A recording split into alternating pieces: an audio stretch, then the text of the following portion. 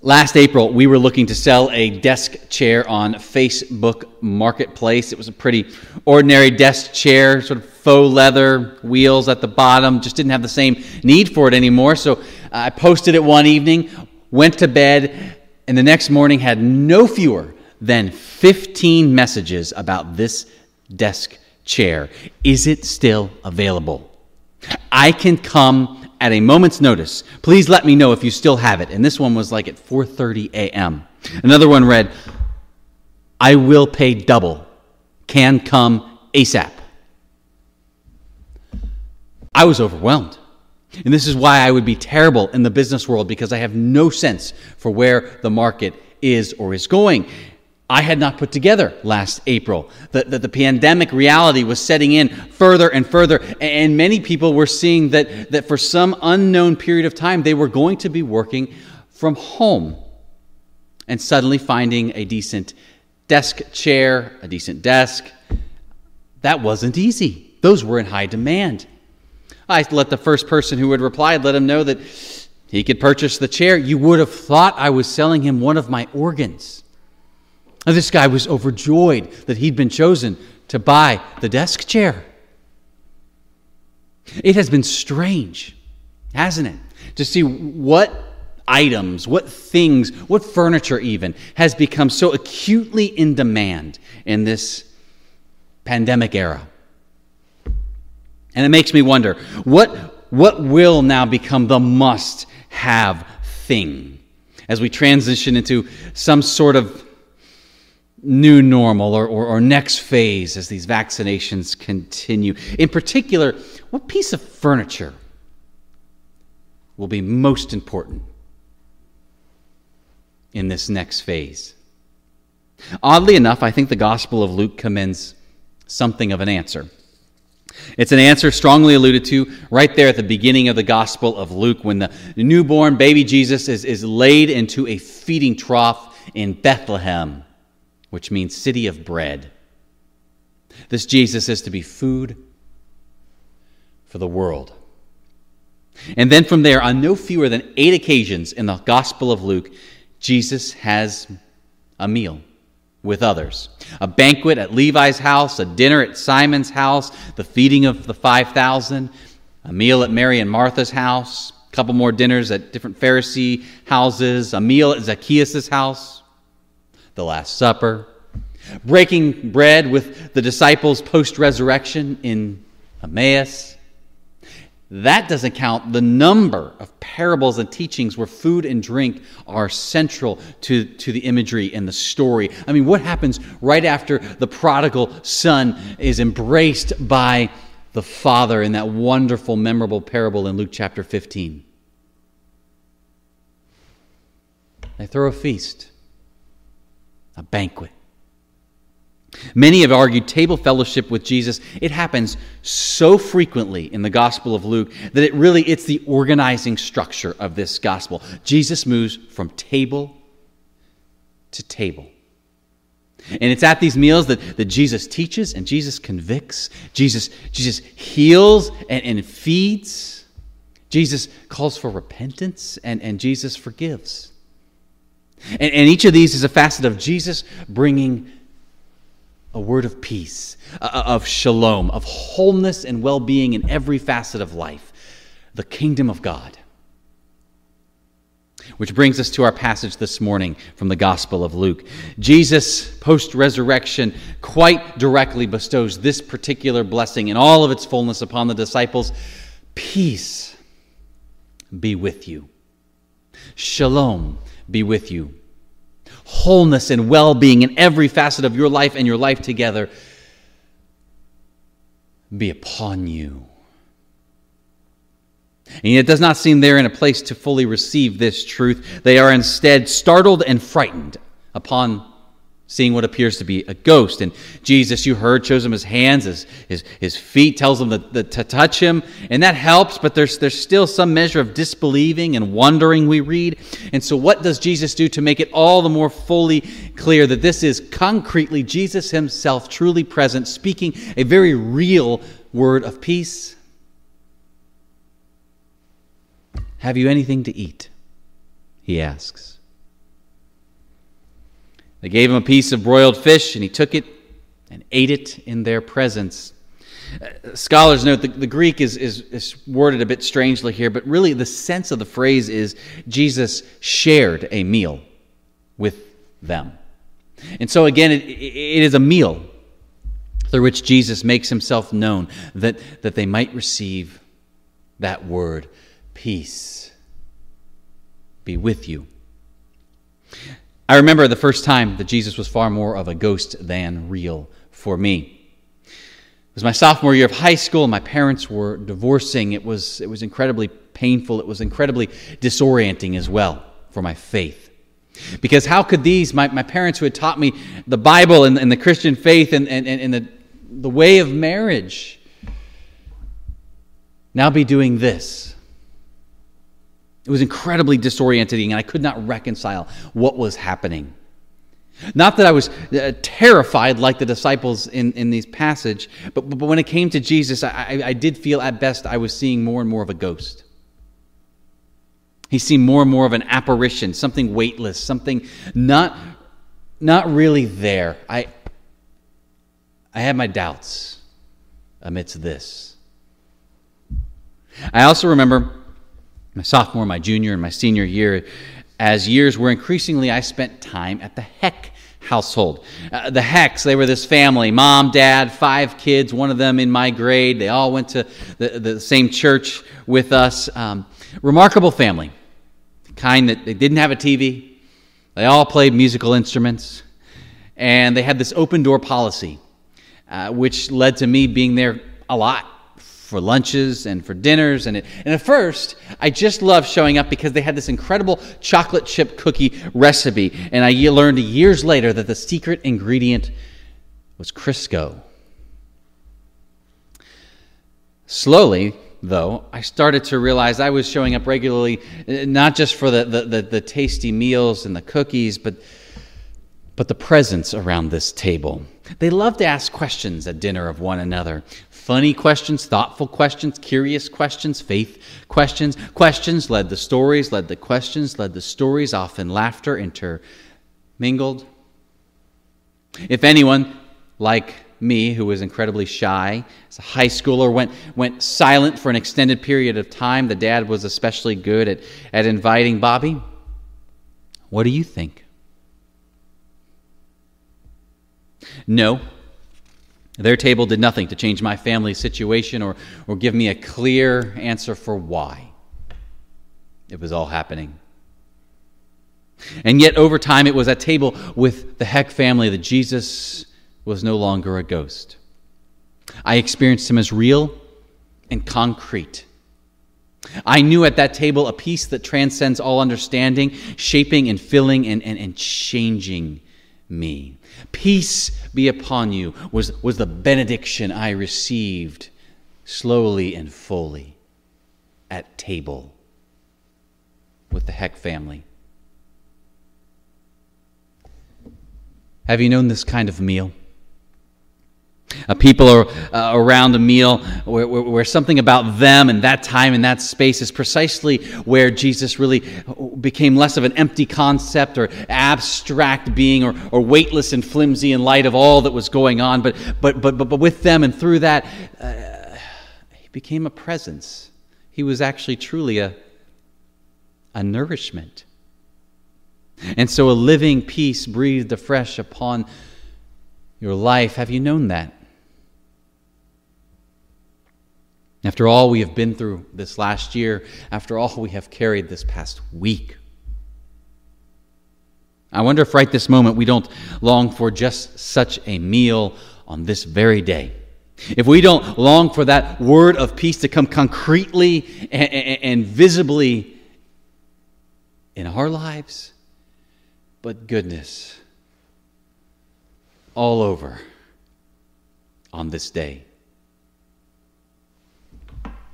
Which is why I think it is no accident Jesus eats broiled fish with the disciples. Commentators note that in the Hebrew Scriptures, fish were symbols of the Gentile world, the non-Jewish world, the other ethnicity, the other beliefs, the other. Here, the fish serves as something of a sign as to where these meals are going. These disciples are to share table fellowship with one another, yes, and receive a peace therein, but also they are to share table fellowship with the Gentiles, Jew and Gentile, male and female, slave and free, rich and poor, us and them.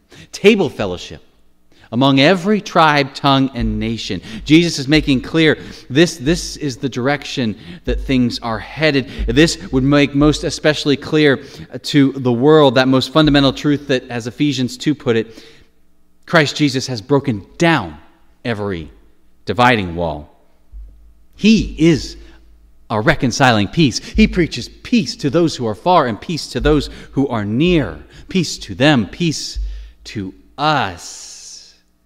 Table fellowship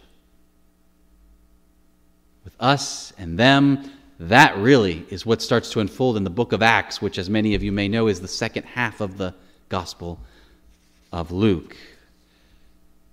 Table fellowship, where the peace is received, where the peace is shared. You know, when we adopted Leo, it became clear we would need people in our lives that looked more like him, to play with, to look up to. We wanted to find ways, and we continue to want to find ways to help him appreciate, know his heritage, his culture, which, as someone whose biological DNA is from Papua New Guinea, that is pretty hard to figure out most anywhere in the States. But minimally, we knew it meant reaching out to the handful of black friends, that colleagues, neighbors we had in the area at that time in Richmond, Virginia. Regrettably, to that point, not terribly strong relationships in any one direction with them. This did eventually lead to us getting to know an African-American couple fairly well over a few meals. We became friends. They really enjoyed and loved Leo's presence and person. And on one occasion, they invited us for a special table fellowship. It was a birthday party at their house.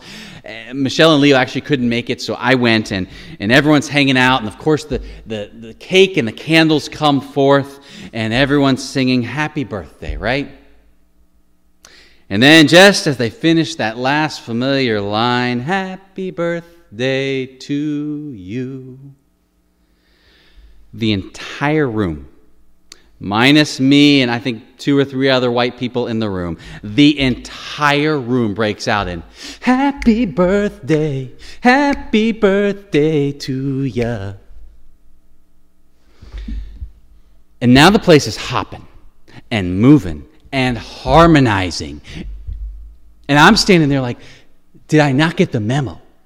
Were we rehearsing something, practicing something before we all showed up to this party?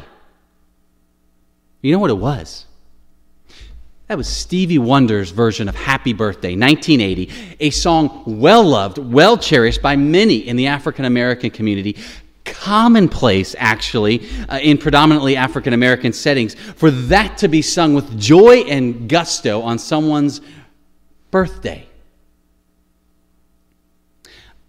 After this party, I went and very awkwardly asked a couple of the congregants in the church where I was serving, who themselves are African-American, asked, is this a song that you have sung on a birthday? And they just smiled knowingly. And so here is something joyful and beloved and happening in so many places and times when a black person has a birthday party all over again this country, and I had no inkling actually about the song's existence, certainly not about the tradition. I had no idea about the deep meaning the song has for many in that community, as the song was written as a happy birthday to Martin Luther King Jr. as a form of advocating for a day to remember him before MLK Day was established. And I loved being swept up into this joy of this thing I knew nothing about and happens all the time and could never have appreciated. without the gift of table fellowship. But then the thing that dawned on me as I drove home from that party was this. My gosh, what else do I not know? What else have I not noticed? What else about being black in America have I perhaps missed entirely? I mean, what other joys and traditions am I just ignorant or oblivious or I know nothing about? I cannot nearly appreciate or just enjoy or benefit from or grow from. And then I started to think about the other side of that coin. I thought, what are the laments? What are the hardships I may know nothing about or very little about or cannot nearly appreciate about these, my sisters and brothers who are so close? How does their experience and history of this country affect how they see things and what they see? Where is there an overlap with what I've always seen and assumed? And where are there genuine distinctions? Are there things I had no idea about? Why is it that many of them think much more actively about and prepare far more readily for being pulled over than I ever have? Why, I asked myself as I looked upon my bookshelf, do I really have almost no books by African American authors, especially in the theology and religion section, as compared to plenty from Anglo-American? How is this voice so muted? Was this purposeful? Was this unconscious? What might I have no idea about? And why was it kind of true also of other tribes, tongues, and nations when it came to these resources? Question after question, each making clear how incomplete my understanding, my appreciation was for my sisters and brothers, their joys, their hardships, their insights. The questions, they were humbling me, they were convicting me, they were motivating me. And also, I realized that the questions cascading down upon my soul were actually Jesus' word of peace. It was a word of wholeness, pressing into my incomplete areas, my blind spots, my unknowns. And it was a peace coming by way of questions, digging by way of questions, that came only through the gift of table fellowship. I am convinced in this time of violence and this time of anger, this time of distrust, this time of racial injustice, this time of just talking right past one another along any number of lines, that the piece of furniture that it must be of utmost importance for the Church of Jesus Christ is the table. For many near and many far long to know Jesus is not some flimsy, ephemeral presence who has nothing to say or do. We long for the concrete, lived presence of Jesus, speaking a genuine word of shalom into all of this. And now that word of peace that we long for may be one that's full of grace and compassion, as was known at the Heck household. It may be a word of peace that comes as a mix of joy and conviction and repentance and opening, as at the birthday party, or both. But the Gospel of Luke is clear from start to finish. It is at table that Jesus makes himself plainly and clearly known time and again, and it is there he speaks a word of peace, of shalom, of wellness and whole being in all facets of your life and life together. True, one step at a time, with the COVID realities and trying to figure out how and where and with whom to share table fellowship and what that morphs into week by week and month by what. And yet, as we make our hopeful plans for what the coming months could look like, and we start to prioritize what we're going to be about and what we're going to do, what would it look like for us to prioritize the opening of our table? What would it look like for us to prioritize being open to receiving an invitation to a table or two, perhaps one normally not on our radar. Normally we might consider a bit uncomfortable or different, or what kind of table gathering might we start to consider where we have no idea how it would happen or how it could ever come together. But all we know is that at this time, it is something of the vision of the kingdom of God. And so, what if we begin praying for that? For doors to open out there, for doors to open in here, for courage to respond when the table extends in a direction we've been praying for. What does it look like in the coming days to be a people who convene tables? Which of our table gatherings might we be a part of that honestly we wouldn't go for and would never happen, except for the fact that we believe that Jesus Christ is all about sitting at table, us and them, every tribe, tongue, and nation.